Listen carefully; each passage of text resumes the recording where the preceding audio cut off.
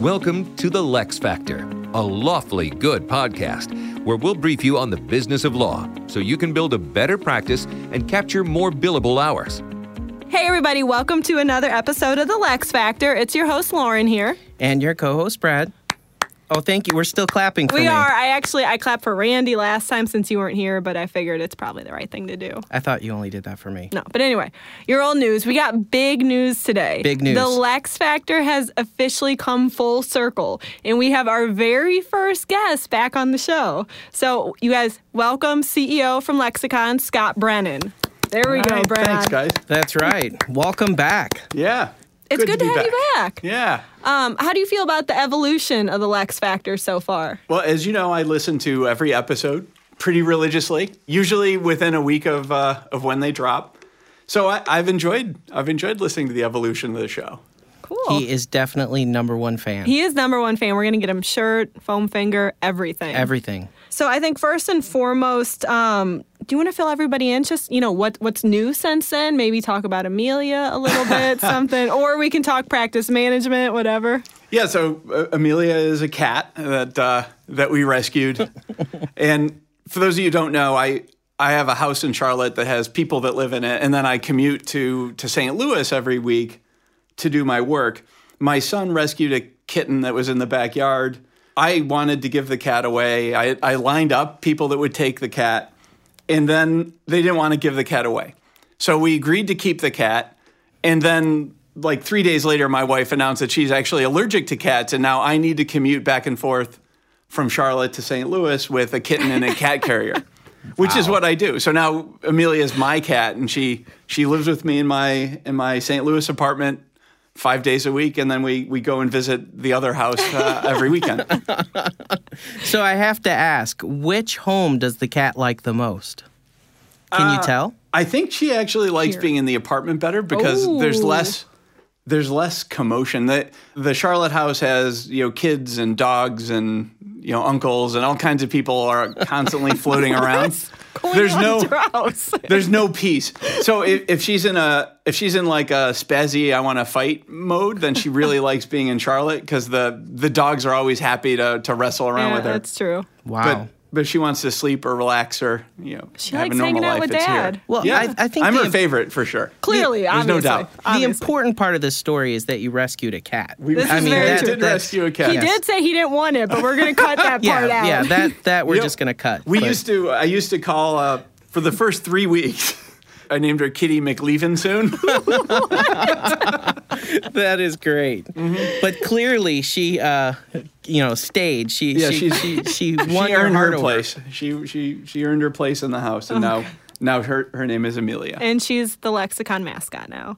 And she could fit in the palm of your hand, right? Not anymore. No, but she could. When we first got her, she was unable to actually eat solid food. We had to feed her with a medicine dropper. Wow. Oh, wow. And you're how tall? Like 6'4"? Yeah, 6'4". Okay, I'm painting the picture. So if you've ever seen a 6'4" tall man on the plane with a kitten in the palm of his hand, that was Scott. Yes, the carrier was actually a Happy Meal box. Oh, that's even why, cuter, though. Would pop its little head out. Everybody thought it was just a snack for the plane ride, but it turned out to be a support cat. I don't even know if we can top that, do we? No. Should we talk practice management I think so. I think so. That's equally as important. It is. It's why we're here. So we did, with Scott on the show today, we really wanted to dive into the stupidest mistakes, firms use from a business perspective when they're managing their firm. Yeah, absolutely. We work with lots of law firms, and we talk to a lot of law firms, and there are a lot of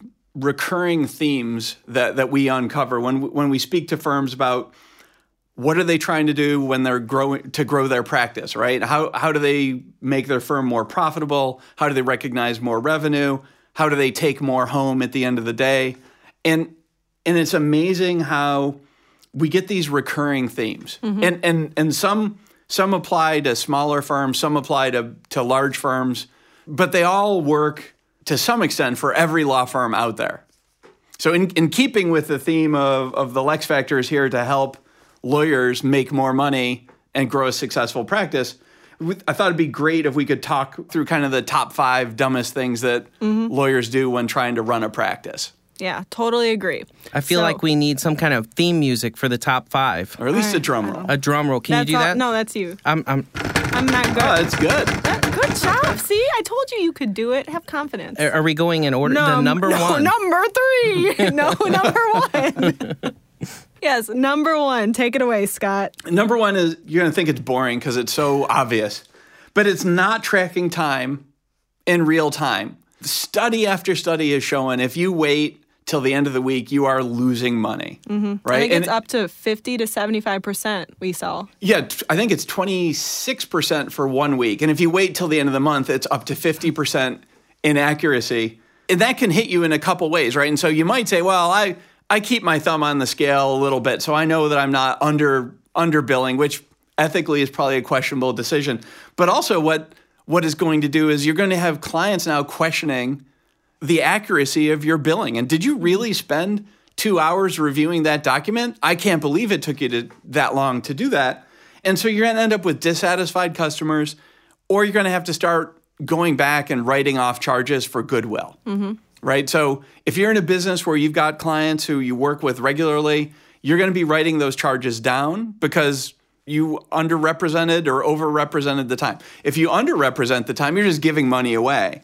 It's not that hard. If you have a good practice management system, a lot of them, like ours, has got a timer built into it. Lots of them do. Just keep track of your time. Worst case, write it down on a piece of paper and enter your time daily. Keep a log. Don't wait until Friday, or don't wait until the every other week deadline for your filing, whatever your firm's rules are. If you do that, you are just losing money hand over fist. So what about overbilling too? That's on the flip side. That's another. Yeah, overbilling is it. Overbilling. The problem with overbilling is you're going to have angry customers. So even if customers don't leave the firm because you're overbilling, you're going to be writing those expenses down, and you're not going to capture the full value of what you've probably earned. Scott, do you find this to be an issue mainly with newer attorneys? No. Or is this something that's good for everybody? Reminder. This is good for everybody. I don't care whether you work for an AmLaw 50 firm or if you're a solo practitioner. You need to track your time as close to real time as possible. End of day, worst case, you need to be logging your time against the matter. Again, a good practice management solution will actually prompt you to enter that time. It'll allow you to track and run a timer while you're working on things. Even if that isn't a solution that you've gotten 1 year, for whatever reason, not interested in, write it down every day. Write it down real time. And you will capture a far greater percentage of your actual work than if you rely on your memory. Memories are unreliable. And that's just human nature, you know?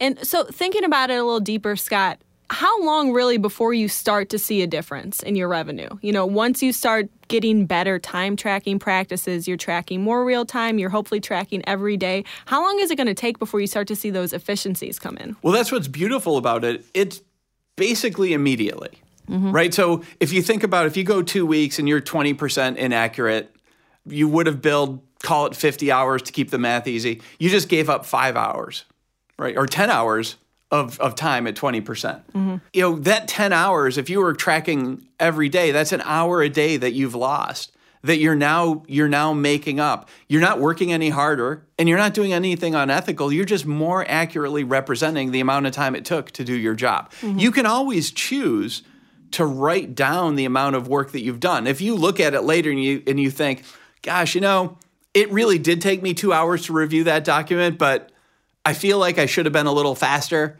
You can write it down, but at least you've got an accurate record of what time went into doing that work. So what about fixed fees?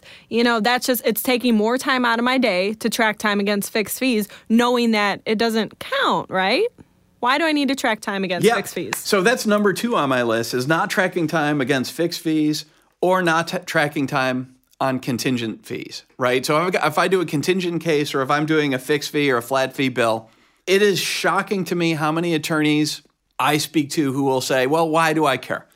You know what? I give that work to my paralegal, and because I'm already paying the paralegal her salary, it doesn't really matter how long it takes for her to do that work or for him to do that work. And that's just patently wrong. And it's wrong in a lot of ways, right? So first, you're setting pricing on those fixed fee events. And if they're repeatable, You want to know how much time really goes into each of those types of matters. The only way you're going to know that is how much time does your staff work against that matter type. What you will probably learn is if you do 3 or 4 different types of matters pretty regularly, and they're all on a fixed fee basis, I'd almost be willing to guarantee you that one of those matter types you're underpricing and you're losing money. It's close to a zero margin business for you. I'd almost guarantee you that you have at least one other that you're overcharging.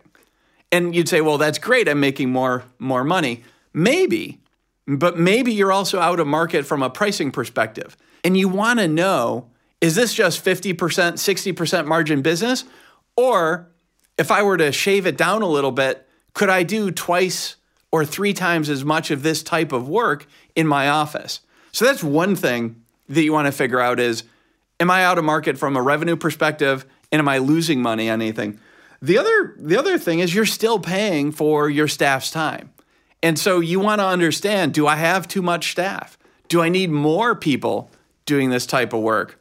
Because it's spilling over into other attorney associates as they're tracking their time.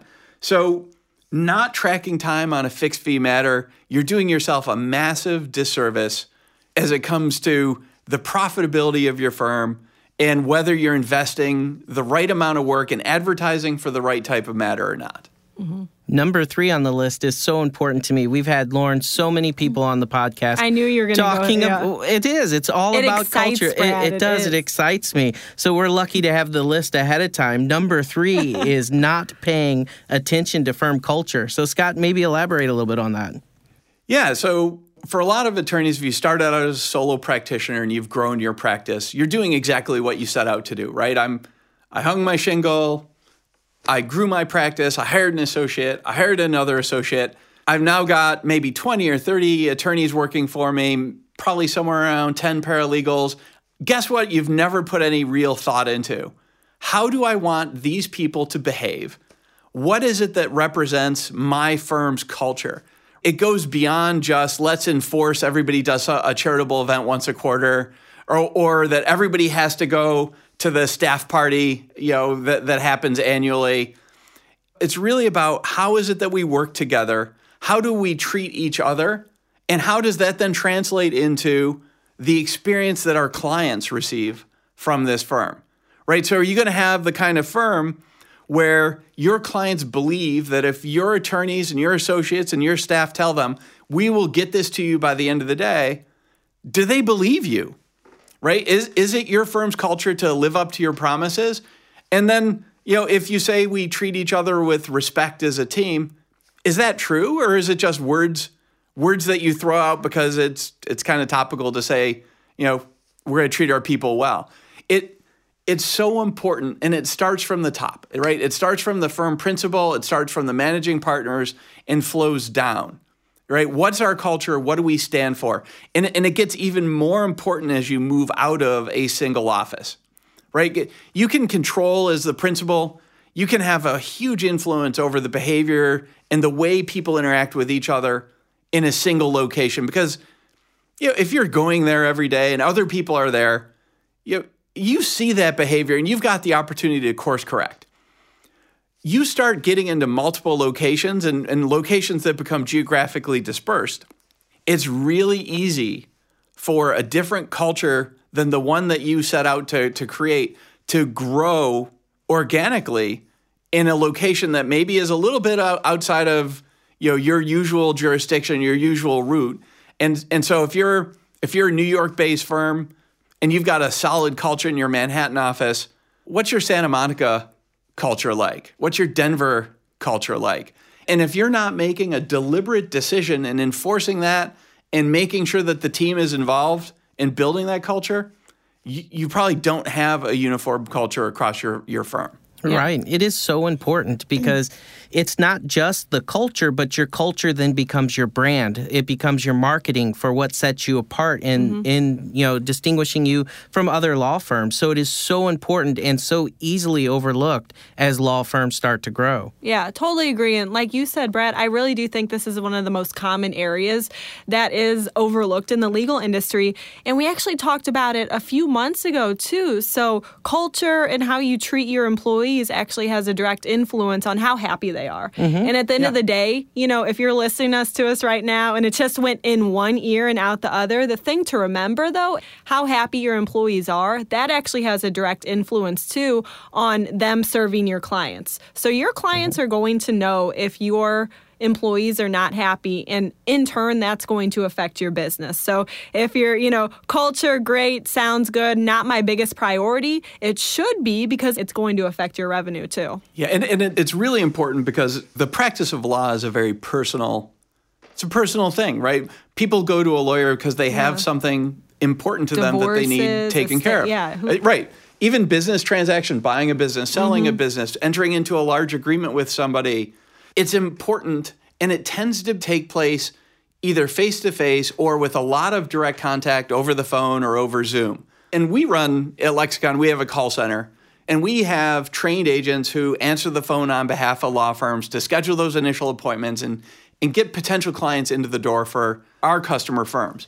Even in a call center environment, and as a consumer, you probably have noticed this too, when the person answering the phone has got a smile on their face, when they're actually happy to be there doing their job, and when they don't. Right? You really do. Like, how many of us have had an experience where you make a call to a call center, you talk to somebody, that they're in a bad mood. That they hate their job, they hate their life, and they probably hate you. Right? Yeah, absolutely. It's like the DMV. All over again. We joke about that, but the DMV has a culture, right? And that culture is, you're here because you have no choice. Right. And because of that, I don't need to be happy, and my employees don't need to be happy. And maybe we're maligning the DMV a little bit, but you don't want that culture to be the one that your law firm has. And it starts with the principal, it goes to the partners, it rolls to the associates, and it rolls to the staff. And if the people answering your phones are unhappy, that's an impression that you're giving to your prospective clients or your current clients, and it's going to influence how they think about your firm. Right. And I'm glad you brought up the smiling. When we had last month's Lexicon webinar, Sarah said the same thing. Just smile when you answer the phone. Right. Monday morning, next week, pick up the phone, smile when you answer and see how it feels, see how it sounds different, and see that reaction you get. You do get a big difference. One thing that I've been seeing. I was just smiling. You were. I could feel it. One thing that I've seen on LinkedIn just recently, obviously we all get people that are reaching out to us to, they offer different services, different companies looking for business there on LinkedIn, making those connections. They've actually made a transition to, instead of just reaching out raw and saying, hey, I offer these types of services, are you interested? They're actually posting videos now. So they have the people, they hold up cards, they have your name on them, they post a video. And I was reading this article and said there's a 40% increase in returned contact information to that company because it's a more personable approach, and you can see them and the smile, and you can kind of feel that culture, that they're going to help you, they're with you throughout the transaction. So it was interesting approach, and I can definitely see that. Not to go off on a tangent, but I was actually reading something similar not too long ago, and just to talk marketing for a second, if you're able to use videos like that, again, this is not about the client experience and culture, but if you are able to use videos like that, whether it's on social media, your website, it actually increases conversion too. So even, the video itself may not be personalized to that consumer, but it is a more personalized experience. So video across the board, whether it's just through an email to get somebody's attention or even, on your website, it really does help. Well, you have to build that trust, and it really does. And it all starts, though, back with the culture. Making sure that you're happy where you are, what you believe in, and conveying that through the video. Yeah, definitely. All right, Scott, let's jump into number 4. And this one is interesting to me because I feel like this is something we haven't really talked about on this show yet. So I'm curious to hear what you're going to say. But let's talk partners. Yeah, so a huge mistake that we see firms wandering into this area without a lot of forethought is too many partners. It becomes a crutch. If you think about the firms that you've worked in, especially the larger firms, you'll see somebody maybe is running a practice area. They're a real rainmaker. They're doing great work, and you don't want them to leave, right? And you're concerned that maybe they're going to walk away and they're going to take a book of business with them. It is this immediate gut reaction that I think a lot of firms have that say, you know what we should do? We should make that attorney a partner. Let's give them some equity, have them buy in, and now they're a partner, and now they'll never leave. There's a lot of problems associated with that. So the first thing is, in almost every case, you will see the number of billable hours for that attorney drop the second they make partner. And there's reasons for that. Some of them are you may have an expectation that partners are doing a little more glad handing. They're out there representing the firm more. That maybe that instead of doing more billing, they become more the face of their practice area, and they're more interested in drumming up potential new business than actually billing the work. That may work for a period of time, and it may work if you have a limited number of partners because you do need people out in the community acting as brand ambassadors and business developers. If you have too many people doing that, you've taken your highest billers and you've taken away the billing aspect. That means there is less money coming into your firm. You're actually losing money by promoting somebody. That's item number one. Number two is, if they're an equity partner, you've now diluted yourself, right? There's more equity leaving the firm, more cash is being dispersed across all of the equity partners. The reason you made that person an equity partner to begin with was to retain them. If there's 5 people splitting up the profits of the firm, that's probably a serious inducement to stay. If 50% of your attorneys are partners, their share in terms of real dollars is probably so small, it's not much better than an annual bonus would be at any other firm. You've lost the whole reason you made them a partner to begin with. On top of it, you've now got more people who are trying to have a say in the operation of your firm. There's lots of great reasons to have equity partners. You've got aligned interests. You've got people who should be thinking about the health of the firm. The flip side is you got a lot of people thinking about how much money am I going to take out today? How close am I to retirement? Do I really want the firm to make this investment in a new practice area? Do I really want the firm to maybe experiment with some more aggressive marketing, which is going to benefit the firm in 5 years, but my retirement window is 3? As a short-time investor in this company, expecting that I'm going to take my money and run before the benefits of this program pay out, I'm going to say no. I'm going to say no to innovation. I'm going to say no to investment that has less than a short-term payback or ROI. And I'm going to try to influence others in the firm to also not vote to make that, to make those investment decisions. That's a big problem. You think about where we were 18 months ago and how many firms were arguing against having a central document management system, a cloud-based practice management system. How many firms didn't even have the ability to do a Zoom or a webinar with their clients and potential clients because they didn't want to put the cash outlay into the business, and they didn't want to do it because they had people who were too concerned about their retirement window and what that ROI was. So I'm not saying partners are always bad, but you get too many partners in, you begin to drain the revenues awfully quickly. And I have talked to more firms than you would think where you really have more than a 50% ratio of partners to associates. Wow. And think about what that does to a firm's culture. And it also creates this expectation that I've put my time in, and now half the people around me are already partners. How come I'm not a partner too? And the people who are actually billing become more at risk. Mm-hmm. So I would say, too many partners, too many problems. Right.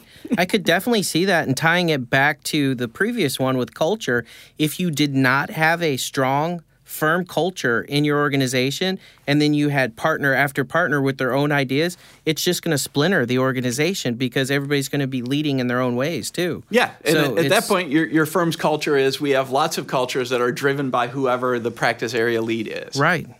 Wow. Am I going to be the one to call it out? Did anybody just hear Scott rapping, "More partners, more problems"? Well, I wasn't going to say it. More money, more problems. I heard it. Take it away, Scott. No, I'm just kidding. So is there a sweet spot for partners, percentage standpoint? It is going to depend on the type of law you practice. It's going to depend on, are you acquiring other firms? And so you're going to take principals of other firms and make them partners in your firm as part of an earn-out. I don't think there's a one-size-fits-all approach, but overall, your strategy should not be how quickly can I get a bunch of partners into my firm? Your strategy should be, how do I intelligently promote people to be partners as practice area leads who have a unique skill set that aren't going to be delusional to my value? All right, Brad, take it away with number 5. Wrap it up. Take it home. Well, I really like number 5. I won't give it all away. I'll leave that up to Scott. But I learned early on in my career that you are not the expert in everything. You need to reach out. You need to surround yourself with that, even if it's other companies, other people, because you certainly cannot be the expert in every aspect of your business. So with that, Scott, take us into number 5. Yeah, sure. It's trying to do it all in-house. And it starts out with frugality, right? So again, if you're somebody who is very entrepreneurial, you started out with, as a solo practitioner, maybe a couple people that went in and started your own firm. You didn't have a ton of money, right? And you were bootstrapping it. And so you wanted to make sure every dollar you put in was going to be productive. And that meant you weren't going to outsource. You were going to use your cousin to make your website, and you were going to hire a receptionist. And then that receptionist, as you grew, maybe became your head of HR, even though maybe the receptionist has no actual background in HR. But they were there and they were doing it. And then also maybe that same person's your billing person. And so you've got people, because you had this fractional, you couldn't afford to hire a qualified billing person because you're only sending out maybe a couple hundred invoices a month, right? And so you'd think, well, gosh, all in, I'm going to have to spend $40,000 for a billing clerk. That's really hard to justify given how much money we actually have and the volume of bills we have. But I want to control it. I want to be able to come and touch the money every day. And so I'm going to have the receptionist become my billing person. Over time, what you find out is that you've accumulated people doing tasks that they don't really have the background or the training to do. And you start to accumulate these fixed costs in the form of employees who are working 40 hours a week, whether they're qualified to do the job or not. And so rather than just going out and either making the receptionist your billing expert or having somebody that has no background in HR do your human resources, hire an expert that understands how to do those things and have them charge you either on a by bill, by consult, by hour basis, right? And so the idea of doing it all yourself because it's cheaper in the long run is probably not that much cheaper. In fact, it might be more expensive than using a fractional accountant, than using a fractional billing clerk, outsourcing inbound phone calls and customer service to a professional company rather than trying to have a single person call center. All of those things are really difficult to manage, but the ROI, I'm convinced that the ROI is always there. If you go with a quality partner who knows what they're doing, it will be far cheaper for you in the long run to pay somebody a couple bucks a minute to answer the phones and schedule your appointments than hiring a one-person call center and then expecting them to do a bunch of stuff when the phone's not ringing. Yeah, I'm glad you brought that one up because I think that's an easy one too. It makes sense. Virtual receptionist. You have somebody answering your phone full time in the office and you probably don't have the phone ringing all day, every day. This person takes vacation, they get sick, you're strapped, you're answering the phone at that point in time, and that's taking time away from your clients. And so, virtual receptionists, client intake, customer service, like you mentioned, Scott, you pay by the minute. Right. So they're there when your firm is open, when you need them. And if you get 20 phone calls a day, 2 minutes each, that's all you're paying for as opposed to $35,000, $40,000 a year for someone to sit at the desk. And, obviously it's nice to have somebody there when clients come in, but there's somebody else at your firm that could be doing that too when you're outsourcing these calls. Yeah. And it's not just that, Lauren, but now imagine that 8 of those calls come in at once because you're running an ad on the radio and it's a direct response phone call, right? And so they hear your ad, or 8 people who want to give you their money call you at one time. Your one receptionist isn't going to be able to answer that's a good point. 8 calls. But if you're outsourcing to a company that understands how to handle calls coming in for lawyers and is properly staffed, they can handle 8 calls coming in at once with no problem. Right. I think one key thing that I want to bring back to the front that you said, Scott, was quality partner. And I think that's critically important for when people are partnering with outsourced companies is somebody that has experience in your specific area that you're looking for.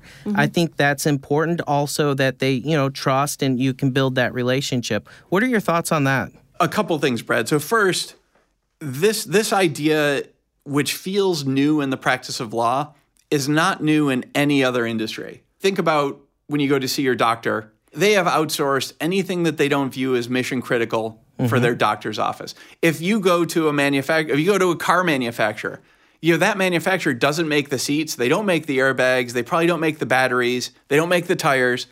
What they've said is my job is to design a car, build a frame, and then assemble it in a way that the customer wants. You want to make sure that you go with a quality supplier when you do that, whether you're buying seats for an automotive plant or you're buying call center support for a law firm or billing support for a law firm. You want to make sure that your partner knows what they're doing. They can prove they know what they're doing. So they have a track record of doing it for others. They're transparent. They're willing to show you metrics, share with you your performance indicators that make you comfortable that they actually will support your business properly. Otherwise, just go back to using your cousin for the free website. No, and to build upon that too, Brad, when you brought it up, I thought about this. It's not just using somebody that understands a legal space, but using someone too that understands your practice area and the specific questions and needs that fall within that area as well. Yeah, absolutely. All right, Scott. So that really wraps up those top 5 stupidest mistakes firms make when they're hoping to build a better business. Scott, thinking about everything that you talked about today, is there really one big takeaway that firms can run with and say, this is what I need to do tomorrow to really take a step in the right direction? I'd say avoid all of those things, but there you go. That's an easy answer. A few of them revolved around accurate billing and proper time capture. That's a basic building block of building a strong practice that's going to drive revenue and net income for you as an owner. So I would start with and prioritize proper billing practices. So, Scott, thank you again for being here. When you asked to be on the show again, I felt like I couldn't tell you no anyway. So, thanks welcome. for being here. Scott, you are always welcome on the show. No, just kidding. No, it was good to have you. It was actually a really good conversation. We've talked a lot about articles and trends surrounding cybersecurity and COVID, and those are super relevant, obviously, but there's just so much, I think, from a foundational perspective that we can learn still and kind of take those baby steps to get us in a better place really quickly. So it was a good conversation. Thank you, Scott, for being here. Lexicon exists to help lawyers make more money. So if we can get the message out that there are just some simple things you can do and be more profitable, grow your firm faster, we want them to do that. Whether they use Lexicon or not, we want law firms to succeed. Yeah, definitely. That's what we're here for. So, all right, guys, thanks for tuning in today, and check us out next time on another episode of The LeXFactor. Goodbye, everybody. Thanks for tuning in to the LeXFactor. Lexicon takes care of business so you can take care of law. Learn how to build a better practice at lexiconservices.com.